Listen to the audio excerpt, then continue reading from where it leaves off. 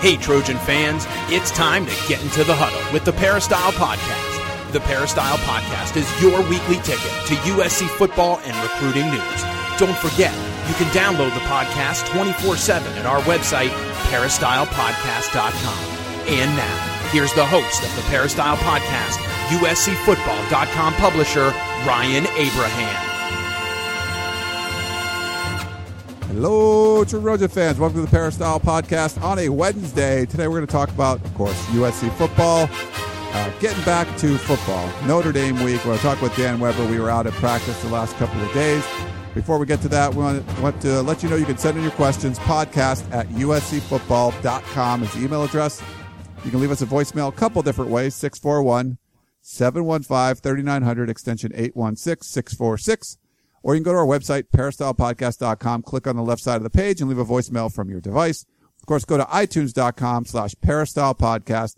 We'd love for you to subscribe on iTunes, any of the podcast apps you like, how you want to consume the show. And, of course, on iTunes, leave us a 5-star rating. That would be awesome.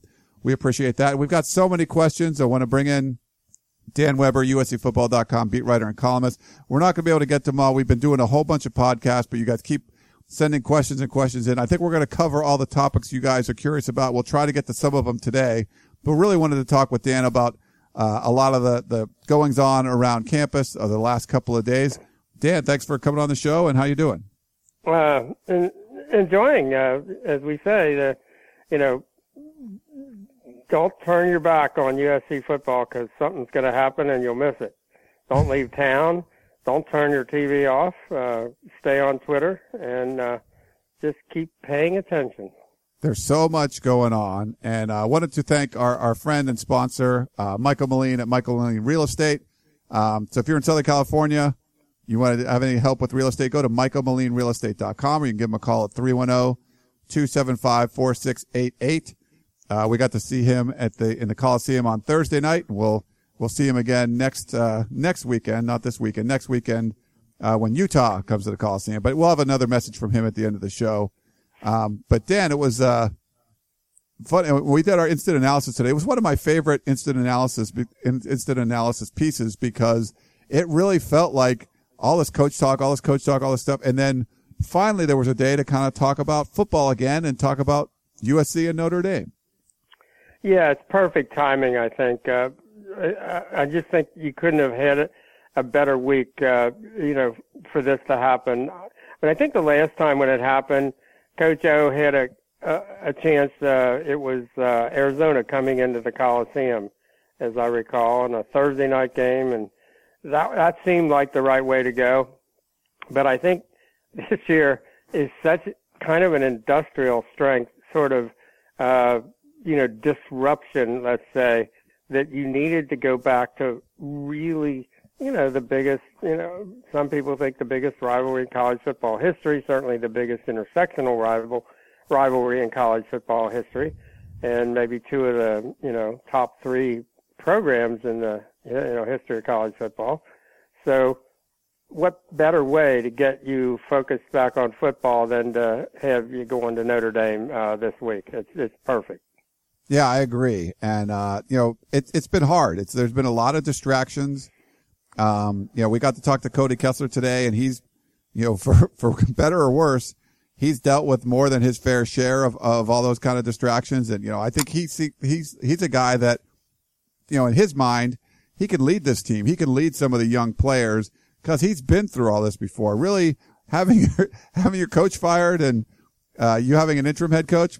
How many college quarterbacks say they've done that before? He's going to get to do it again. Yeah, been here, done that. No big deal.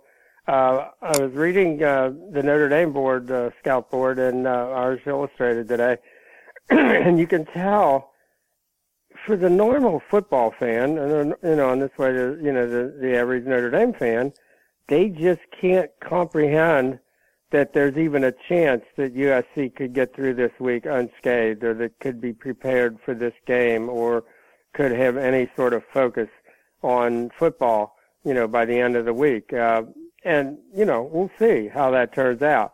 But I do, think if you're outside somewhere, this looks so disruptive, you haven't got a chance to go through it. And as you said, that's the good news. Bad news is you have a quarterback who's done this way too many times, for way too many times, more than he should have to do it. But when it comes up again, he's been there and done that. And so, that's the ultimate good news, bad news story. You really don't ever want to do this, but if you do, you want your fifth-year senior quarterback to have been somebody who says to the rest of them, "Hey, no big deal. We can get through this. We got through it pretty well last time, and we can do it again." Yeah, it's going to be really interesting. I did my Pac-12 podcast on Wednesday as well. I don't know. And we're people asking predictions. I just don't know what to make of it or what to happen. I mean, I kind of get the feeling that this USC team is going to go out and play pretty well, but there's so many factors, Dan. You know that there's just any little thing that could kind of go wrong. It could start spiraling out of control. And, maybe they do make a run with Clay Helton, but asking them to do it like kind of a short week essentially because of the firing and all that kind of stuff with him and the first game, you have to go to Notre Dame. I could see them playing well, but I could see it being a thing where this might not be the ideal game where you kind of start off with on the road with the new coach. Yeah, and I think a lot of that is, do they have, exactly the right schemes for everything they're doing? Are they using their personnel exactly properly? I mean, it's obvious in the the two losses, the Stanford loss and the the Washington loss, that they basically weren't doing the right things, and Stanford was and Washington was. And do you get that righted, quickly enough? Do you get, or if, you've got an offensive guy, Clay Helton, who's spending a lot of time with the defense this week. There's no question about that. But, how much time, how much, tuning, fine-tuning, how much has to be done to get them to the place where they're using their players in the most, just most appropriate way for their talents. And I think we're still, not sure, especially when we look at the defense, although, as Clay said today, if he had to do it over again, he'd run the ball more against Washington. And, they're really working on the run game for this week. But, there's a lot of that, where you're just not sure, even if they go out and play their guts out, and even if they just, aren't intimidated by anything and they're just fearless and, love the opportunity, are they doing the right things? And, do they know how to do them? I don't think we know the answer to that, having seen what happened against Stanford and Washington. Well, one of the knocks against Clay Helton, he's a popular guy. I think people loved his press conference that we went to on Tuesday. When he spoke, spoke to the team, spoke after the team, I think people will really enjoy that. The fans enjoyed it, but there's definitely detractors out there, especially the way the offense played against Washington. And they think, hey, he called the plays. I don't really like that. Why is he taking over the team? This is our first voicemail question, Dan. I'll play it for you and then let you get your reaction. Good day. This is Phil in Virginia. I would like to know if Coach Helton was responsible for calling the plays in the last series of the Washington game. We got back into the game with the run, and then in the last series we abandoned it, and it cost us the game, or an opportunity to win. I'd like to know if he was responsible for calling those plays. If he was, he's the wrong man for the job. Secondly, I would like to know your thoughts on possibly bringing Coach O back. He proved himself under a very difficult situation. He was the right man for the job at the time and was overlooked. He did a terrific job under extremely difficult circumstances. It would bring integrity and credibility back to the team in USC. Just want to know your thoughts on the possibility of bringing Coach O back.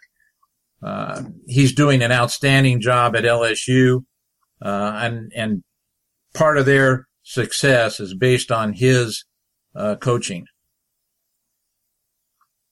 Well, as far as Coach O, I think he made it very difficult, I think, for himself by not being there for the Las Vegas Bowl, no matter all the good reasons probably that went into that decision. Would have loved to have seen him, stay through that and really be identified as the head coach. And I think they would have performed just the way they did, for Clay, and it was a great opportunity for Clay. But I think it's difficult now. I think timing is everything, and and so much, in sports is one of those things. And I could see him coming back in certain scenarios, probably not as the head coach, but I just think the timing is not right. I think absolutely USC would have been doing the right thing and saved $7 or $8 million in transition costs had they kept Coach O and that staff on, and that would have been a genius move. It was right there for them, and they missed, and they just swung and missed, and bringing Sark in, it just was really, really a mistake that they're going to pay for a long, long time. As far as Clay Helton, I think, Phil, it might be a little harsh to say that whoever called the plays on that last series, that means you're absolutely not the right guy for the job. I don't know.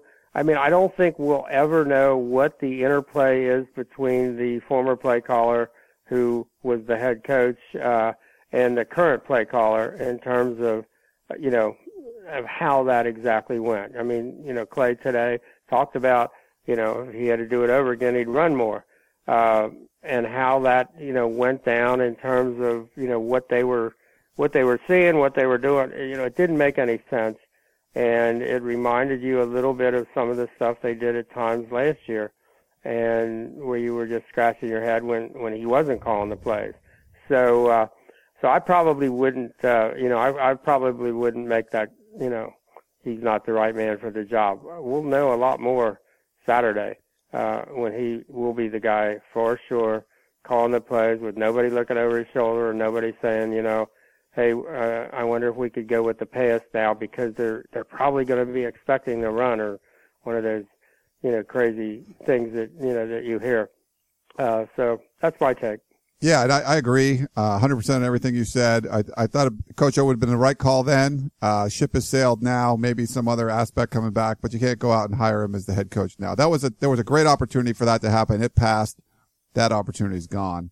I want to see, Dan, so, I mean, we had our emergency podcast Friday morning, which we thought was an emergency, USC losing to Washington. Turns out that really wasn't an emergency compared to Steve Sarkisian not showing up to practice, all these rumors, being put on permanent leave, or what was the term for leave? It was leave of absence, just indefinite leave of absence. Yeah. And then, of course, out and out termination.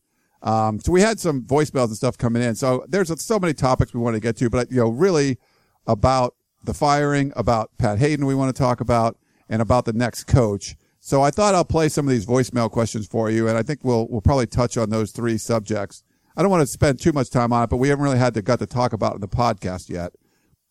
So let's go. I'll go to this voicemail question first for you. Hello, this is for Dan. I'm Mark in Sherman Oaks, originally from Cincinnati, Ohio. Now that we have rid ourselves of Cuddy Sark, as I call him, should Clay Helton just continue running Sarkisian's plays and coaching style, or should he develop his own strategies? And does he have the power to fire Justin Wilcox and some of the other coaches that Cuddy Sark brought in?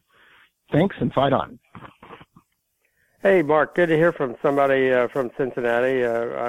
I don't know if I'm a Cincinnati guy or a Northern Kentucky guy who went to school in Cincinnati or all that kind of thing, but it's great to hear from you. I would say he doesn't have any firing power at this point. It would have to take a lot more than just saying I want to change the coaching staff.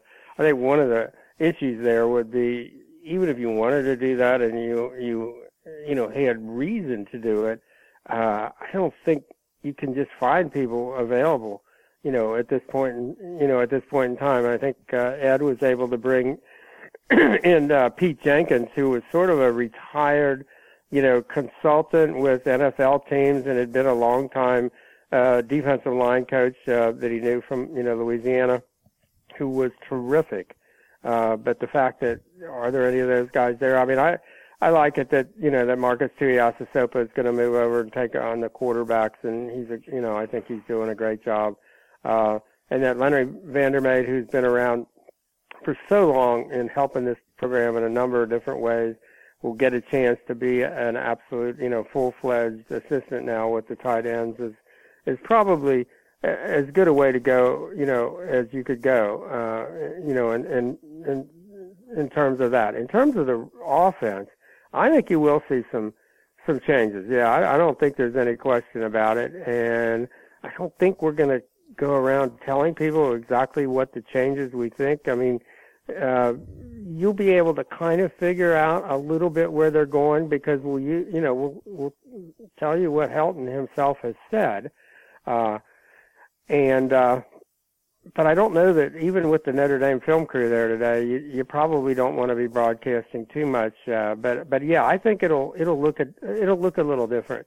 And I don't know that Clay is wedded to up tempo a little bit, but maybe not doing it exactly, the way Sark did it. And I think one of the reasons because this team personnel probably don't fit some of the things they were trying to do on offense. So stay tuned, pay attention Saturday night, and see what you think. But I think it's a good question, and you can't wholesale change everything because these guys have been working, for a year and a half on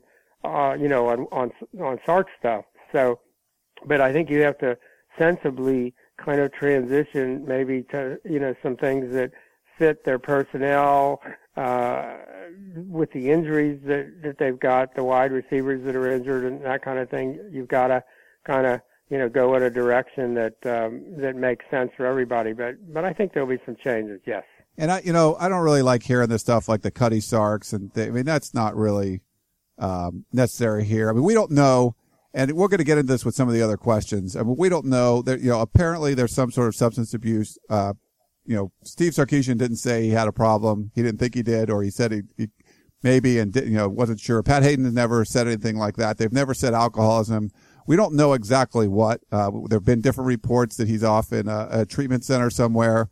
And he actually tweeted out on, I think around 5 o'clock or so, Dan. I'll read what Steve Sarkisian tweeted out. He said, "I'd like to thank everyone for their huge outpouring of support and well wishes."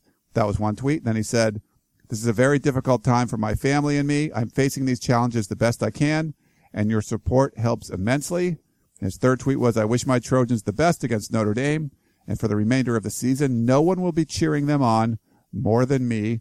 Fight on." So those were his kind of 3 tweets. He had actually changed his profile, so it's a very generic green grass background now. His profile it's a profile pic, like from the side, like an actual profile, black and white, so you don't see any kind of school affiliation, and it just says father and football coach and links to a website, Coach Sark, that doesn't really have anything populated on it right now. So it's kind of been probably from his agent or something, kind of a cleansing of his social media thing, and he sent that message out.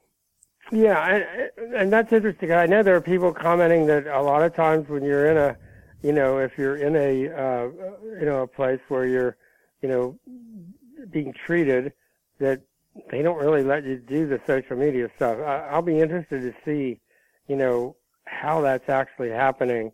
Because usually I think once you go into one of those, they would like you to, or even require you to stay off social media for, a certain amount of time while you're, getting squared away. So that'll be interesting. I mean, I think the tweets though show he's really an easy person to like. There's just no question about it. He was courteous, and if you had one more question and 2 people would ask the question at the same time, Sark said, "No problem. We'll get to both of you." And he addressed people. He'd call you by name and all the things that he did try that way. And he's a very likable guy and a guy I don't think there's anybody that doesn't wish him really the absolute best. I think a lot of us were really sorry that he didn't take the opportunity after Salute to Troy, and that USC didn't, encourage him in ways in which they probably could have at that time. I think it would have been a battle a little bit to get him to acknowledge maybe where he was, but I think that's where you needed to have that kind of firm hand, and I think it would have, looked terrible, I think, in his mind, to give up maybe the first 2 games of the season. He would have had a couple of weeks before the season started, and at least I'm guessing, I know everybody estimates how much time you need to spend, if you're at a residential place like that, but it doesn't seem like you can possibly do it in less than a month, and I know even that would have been like, oh my gosh, that's 2 games, and but that might have been, well, obviously it would have been way better than what we've got now, and you wish that would have happened and there would have been more of a push to just do that at the time, and that's only saying it not from the point of view of what's best for USC football, although I think that would have been, but what's best for Sark, and let's just hope that this works out for him. Agree 100% there, Dan. Here's another voicemail question for you. JD from DC, question for Dan Weber. Dan, a couple of tough questions this week, but they need to be asked. For those of us who want to take Pat Hayden at face value, he needs to put to rest the real concern at this point. Even beyond his competence, his integrity and probity have necessarily been called into question. And he just can't assert it any longer and be dismissive of critics. His actions need to reflect this. I've got 2 major questions. One involves Korn Ferry and the vetting process, and the other involves alcoholism in general at Heritage Hall. If Korn Ferry really was deeply involved in the selection process, why not release the names of the candidates that were submitted? There's nothing private or proprietary about that list, if it exists even. Indeed, why not release the complete report? And if they were responsible for vetting Sark adequately, why isn't he pursuing a refund of their fees? Alcoholism in the Heritage Hall. Even if you, as athletic director, were unaware Sark had a drinking problem, as implausible as that is, now you do know, and you can no longer turn a blind eye to the enabling that invariably surrounds high-functioning alcoholics. And enablers are disproportionately alcoholics themselves. What has he done to assure the players and their families that there are no more issues with alcoholism among the remaining coaching staff, and indeed all of those who supervise Sarkisian? And by that I mean, yes, J.K. McKay, Lopes, and indeed Pat Hayden. How can you say he's doing his job and is deeply concerned about the student athletes if he isn't investigating this? Wow, JD, that's an unbelievably good question. The second question is, I was just reading a column by Greg Hansen, who's the columnist in Tucson at the Arizona Daily Star, and he wrote a column about Sark and what had happened, and he starts off by talking about it's a column about alcoholism or drinking in sports, and when he was a kid and driving up to Utah to see Mickey Mantle throw out the first ball at the Mickey Mantle National Baseball Tournament, and he remembers his dad taking him. They went down to a place in this little town in Utah, and he said it was 2:00 in the afternoon, and there was Mickey Mantle and a bunch of people, and he was already smashed, and that was a story that we all had heard about, at Mickey Mantle. But then he goes to talk about a couple of more. He covered Oregon State, and he talks about Craig Fertig was the coach at Oregon State. And he said every week, Craig Fertig was a former USC quarterback, and every week they would have a booster meeting in Portland. And the question was, would Craig Fertig make it back after the luncheon for practice? And what shape would he be in? And he ended up like 10-34. And at the age of 37, never coached again. And then he said when he started his career, he was covering the Tampa Bay Buccaneers. And he talks about they had an unusual relationship with that paper in Tampa that allowed the beat writer to fly on the plane with the team. And he talked about first trip, and there are these giant coolers of beer before and after, on the way out and on the way back. And it just hit me that the coach of that team was John McKay.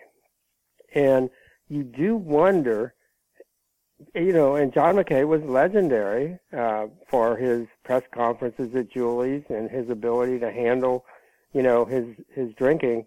But you do wonder, and it's something I think they probably need to think about at Heritage Hall, is there, this kind of culture that maybe they don't even understand, but, the guy who really, put USC on the map, 50 years ago, is there something left from that era that they just maybe have a blind spot about? I mean, I think it's a really legitimate question. Gosh, I answered that one. That's so long. I'm trying to think of JD's first question. That's a good question. I forgot about it too. But that one is the important. I think that's the really important. It was Korn Ferry. I think that would be. I mean, I think there are questions about how serious was the Korn Ferry search. Had they already pretty much decided, the committee decided on Sark, that they knew Sark? I mean, how much vetting did they need to do with somebody who had been at USC for as long as he had and was really close to the people who hired him ultimately? Did they know? They had to know. They had to know a lot. And it's just almost no way. And if any one of them who was in the hiring group didn't know, they should have known. And again, is there a blind spot there? I don't know. But, I think the Korn Ferry, they did pay a lot of money for the Korn Ferry search. And there are people who weren't very happy about how much money they paid for. I just don't know that they could release the names. I don't think they absolutely could release the report. Yeah. I just think there's just no way they could do that. But there is a question probably in there about the legitimacy of the Korn Ferry, of the report. Did it matter, or was it just saying, well, we did this and covering yourself, but not really, paying all that much attention to anything that turned up? This is kind of goes into this next question from John in Pasadena. He said, if all the USC football beat writers knew about Sark's alcohol abuse issues, how come they did not report it before the season started? Had they done so, it would have been a public service to the benefit of all involved if this were brought out in the open, say in the last offseason, or at least right after the Spirit of Troy incident. And Dan, I wanted to kind of follow up on what, one of the things that JD said was the word enabling. And I've gone through what Hayden had said and what Sarkisian had said. And at no point did anyone say he was an alcoholic, a drug addict. We don't know. I mean, that's the thing, is that I don't think USC would be able to say either way with the HIPAA laws and all that kind of stuff going on. Steve Sarkisian hasn't said, hey, I'm an alcoholic, or I'm prescription or something. We assume there's some sort of substance abuse thing going on. And the enabling word is something I brought up to a couple people, and sometimes they looked at me funny, like, really interesting. But what John brings up from Pasadena, just because you hear a story, and we read the LA Times piece where all these bar tabs and stuff were going on, that doesn't necessarily mean you're an alcoholic. I mean, nothing in there proves that he's an alcoholic, but the word was, and what we'd heard was, he likes to go out and party. That's basically something that was known. Can you write a story on that? Oh, Steve Sarkisian likes to go out and party? Like, no, I mean, I don't think you're doing anyone a service. That's not journalism to do something like that. But as far as the vetting process goes, that's the one thing, Dan, I didn't feel Pat Hayden was really honest about during his press conference, that no one raised any red flags. And I'm paraphrasing what he was saying there. I cannot imagine that all the people that we've talked to, we haven't heard from anyone that said, no, I never knew Steve to go out and enjoy himself and have fun at partying. I think that that's something that's known. And when you couple that, and if you don't know, you should have known, like you said, but you couple that with Salute to Troy, that's where my biggest issue was. You had to do something after Salute to Troy. That's really what to me, what it comes down to. And when you didn't do that, that's when I would use the enabling word. And I know some people might not like that, but it seems like if you're not helping them at that point, you really are enabling. If you know that there's a real issue there, you're enabling that to go on, and you're being part of the problem instead of part of the solution. Well, and I think, you know, we knew the stories. Okay, we didn't go report them in Seattle, but we knew the stories. I had seen some of those receipts actually, you know, well before that. Again, if you're not there and it's a party of this many, you know, it's not anything you could write a story about. It's also not something that could have possibly not been known by at least a couple of the people on the search committee. Yes. For Sark. Could not possibly have not been known. Whether it was even paid attention to, whether it was thought as a problem, I guess, well, you know, apparently not. And that was not a good thing. But, for example, for me, once Salute to Troy happened, a public issue, you know, that involved USC football directly, it involved, you know, the players, families, the fans, all of that, you know, an official, you know, function. It involved two teams coming back for reunions that, you know, got stood up. It involved so many things that didn't seem to change the trajectory of what was happening in Sark's life or his career, and USC basically passed. And I know, you know, the story was, they'd been through so many disruptions.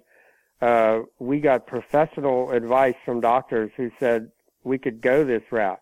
I can't even imagine any doctor who knew the real story who would have said that. It just doesn't seem possible, doesn't seem plausible that you would recommend that. I mean, it was, and I think the problem, once that happened, and then once it came, you know, he was allowed to come back after having done up downs, and you involve the players to decide what's the punishment, that was ridiculous. That was beyond the pale. There's no way those players should have had to step in and, you know, issue some sort of discipline for their head coach.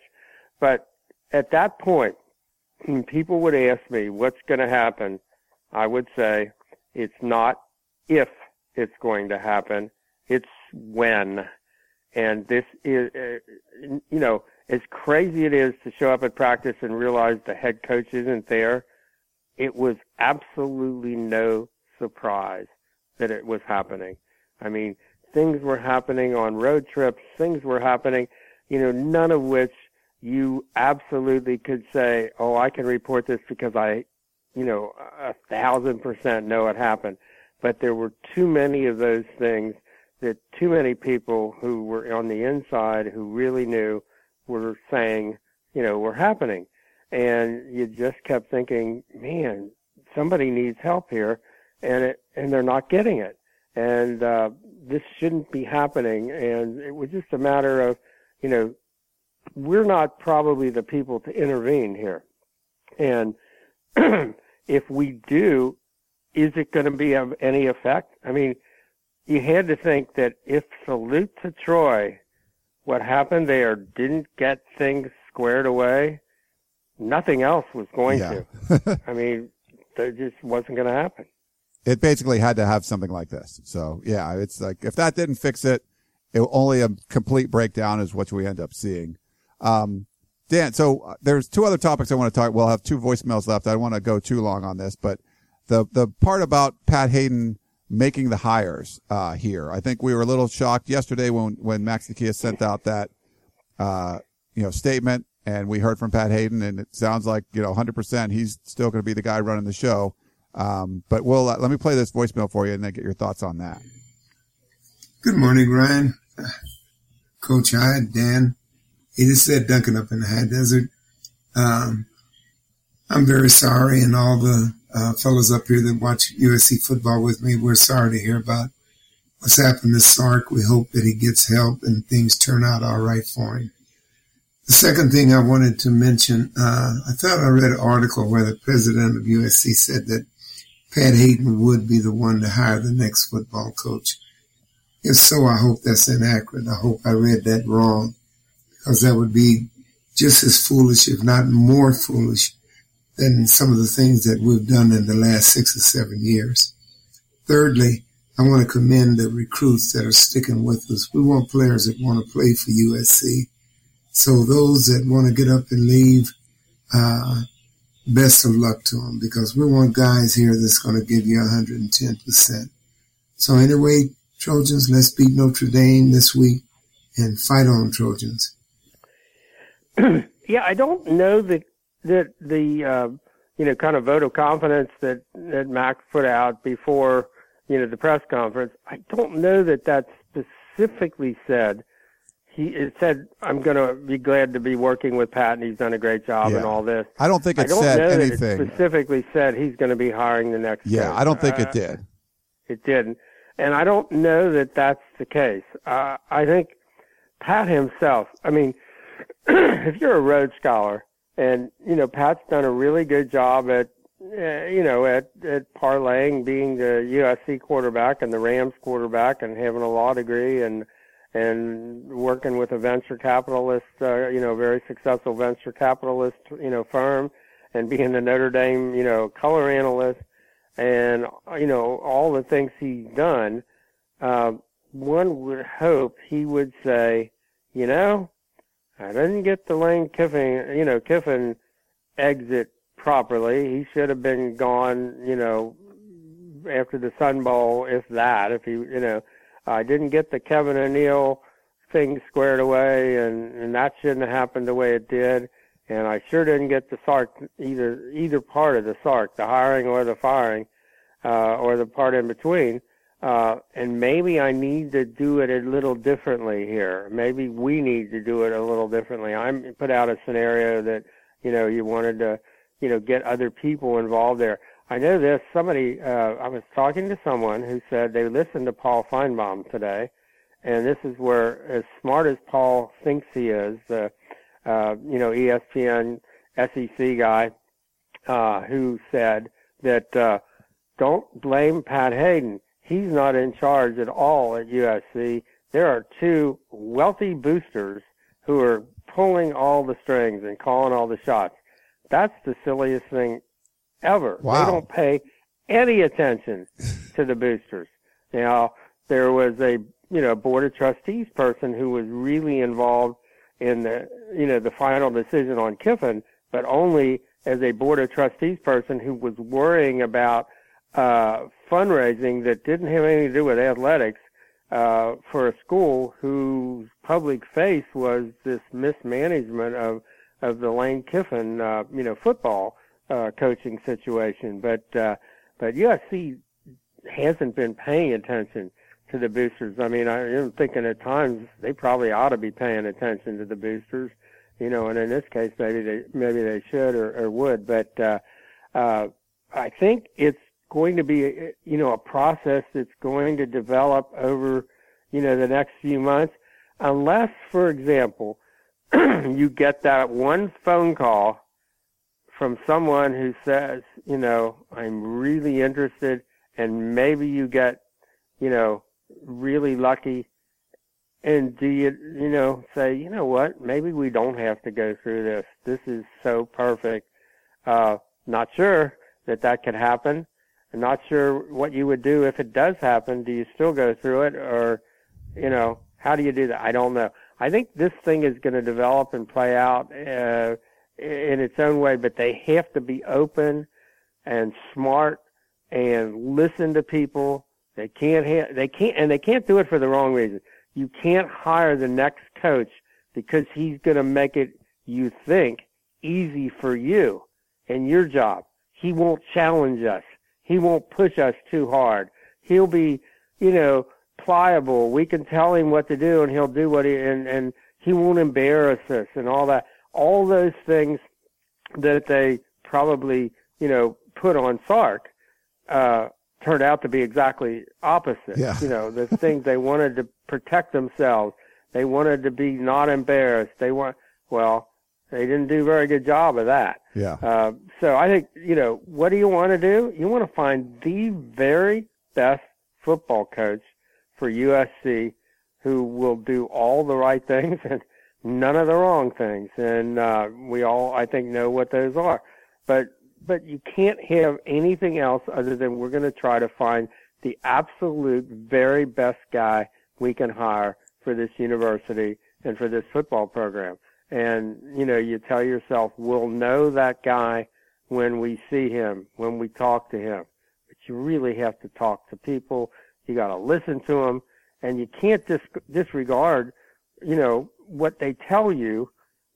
Either they had the most flawed search in the world if they weren't told what was coming with Sark, or they didn't listen to it.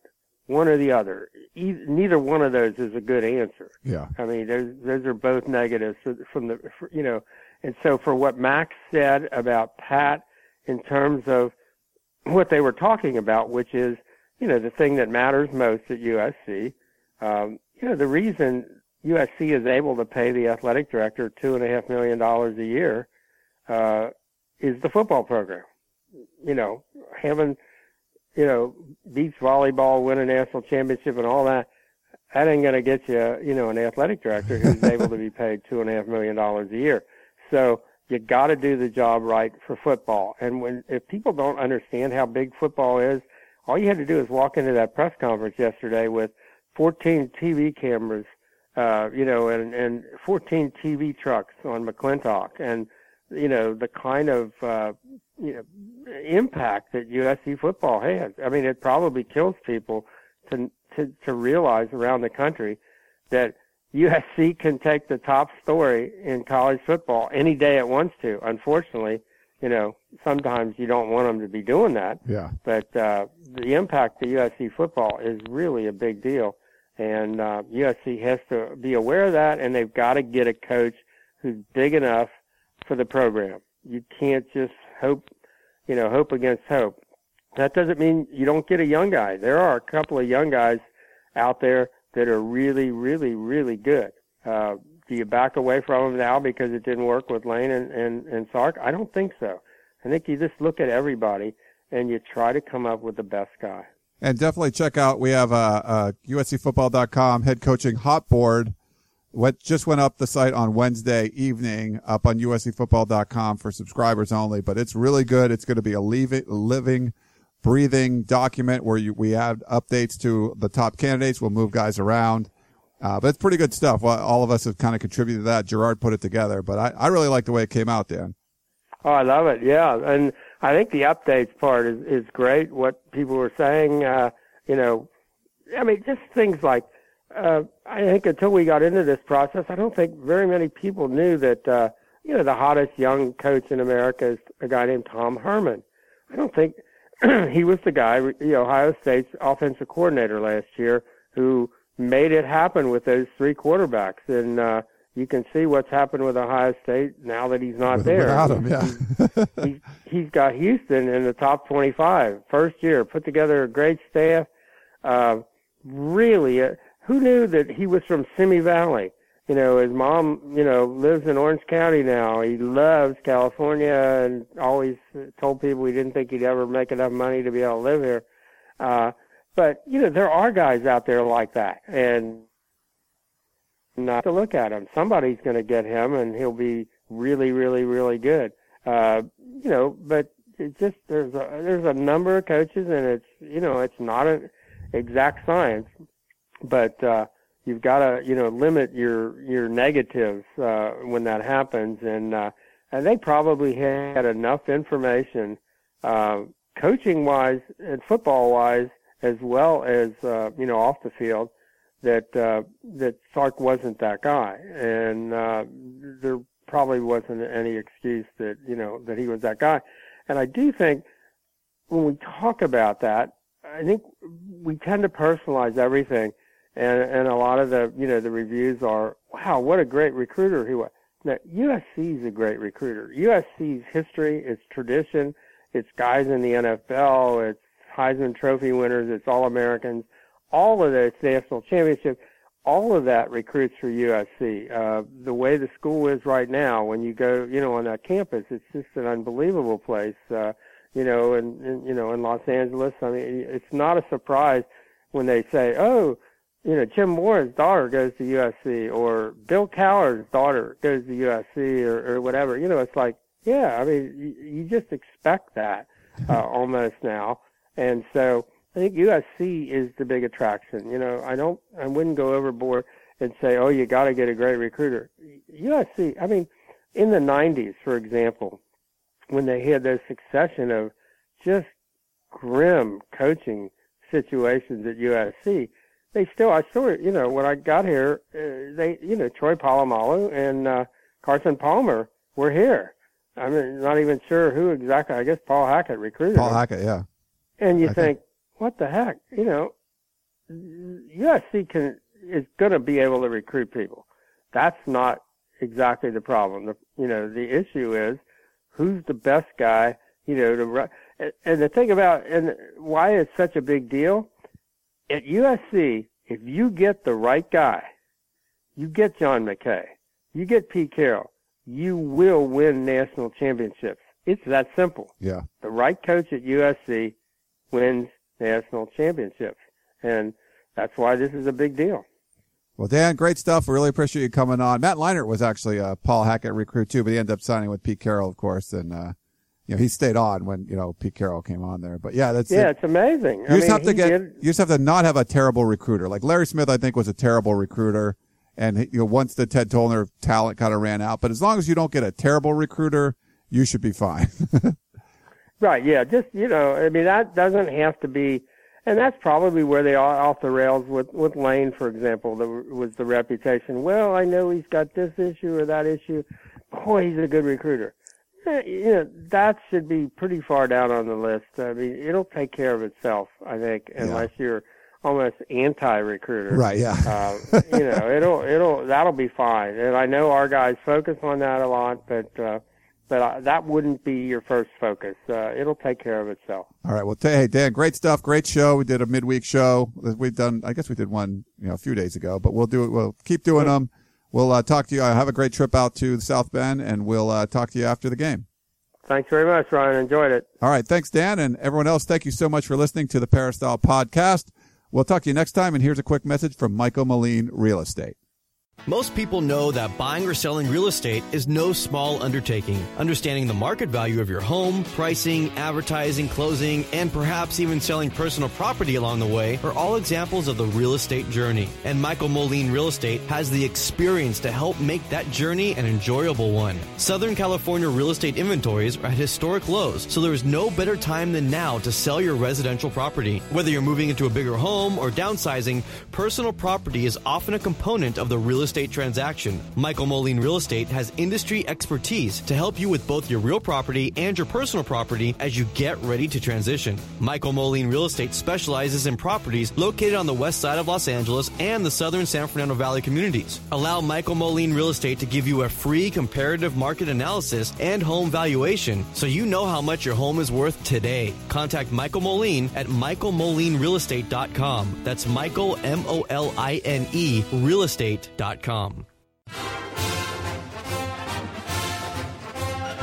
You've been listening to the Peristyle Podcast, presented by USCFootball.com. Be sure to tune in next week for the latest news on Trojan football and recruiting. And don't forget, you can automatically download the podcast directly to your smartphone or tablet for free. Just click the iTunes link on peristylepodcast.com or search for Peristyle Podcast at the iTunes Music Store.